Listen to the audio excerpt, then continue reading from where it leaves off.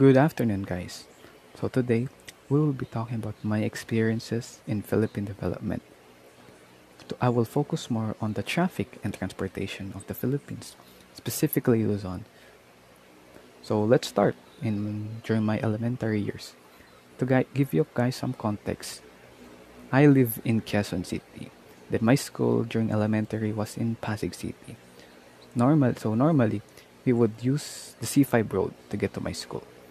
So normally, the normal travel time going to school is around 45 to 50 minutes, depending on the traffic. Normally, there would be a bottleneck around jeepney stops, which is particularly in Eastwood. The bottleneck would cost around 5 minutes of our time. So, all in all, the total travel time in C5 would be around 20 to 30 minutes. After C5, the roads leading up to my school would then take around 10 to 20 minutes.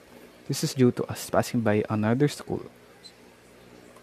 So me and my parents will need to leave around 45 minutes before the start of the school for us to not be late.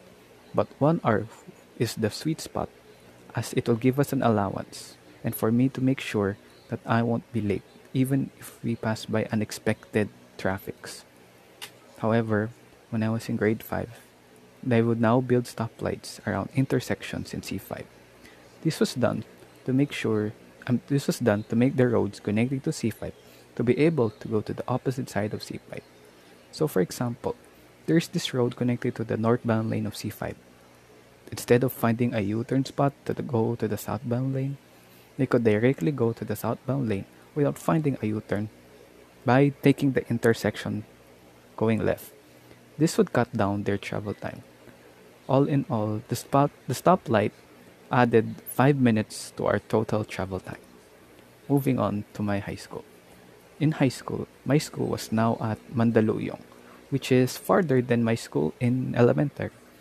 So normally, from my home, from Quezon City to Mandaluyong, the normal route people would take would be to pass by EDSA, then Shaw Boulevard, or Ortigas, then Shaw Boulevard.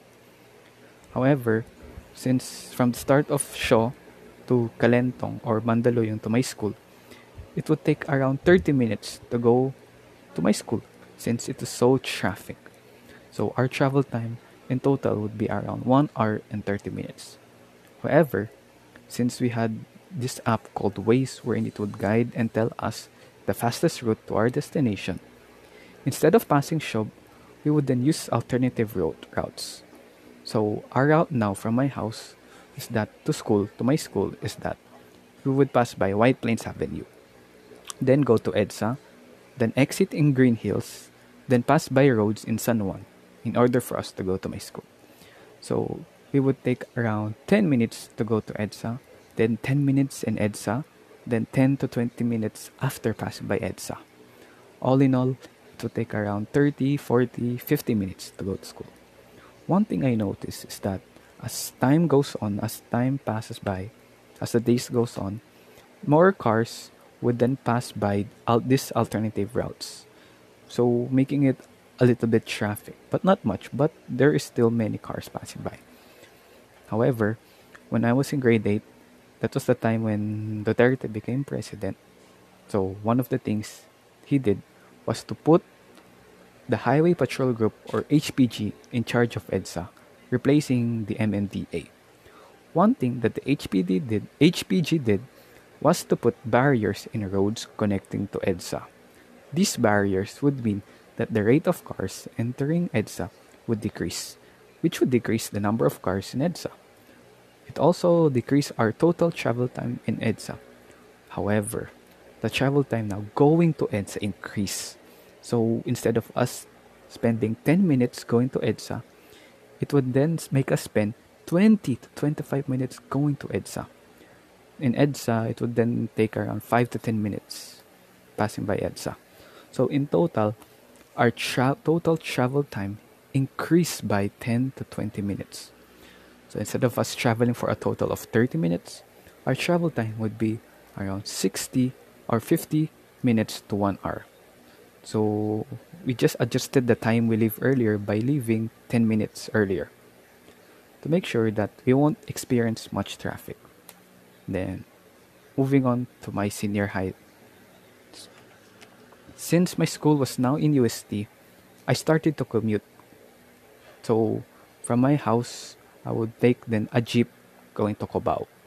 Then in Cubao, I would ride the LRT, which would drop me by at Legarda station.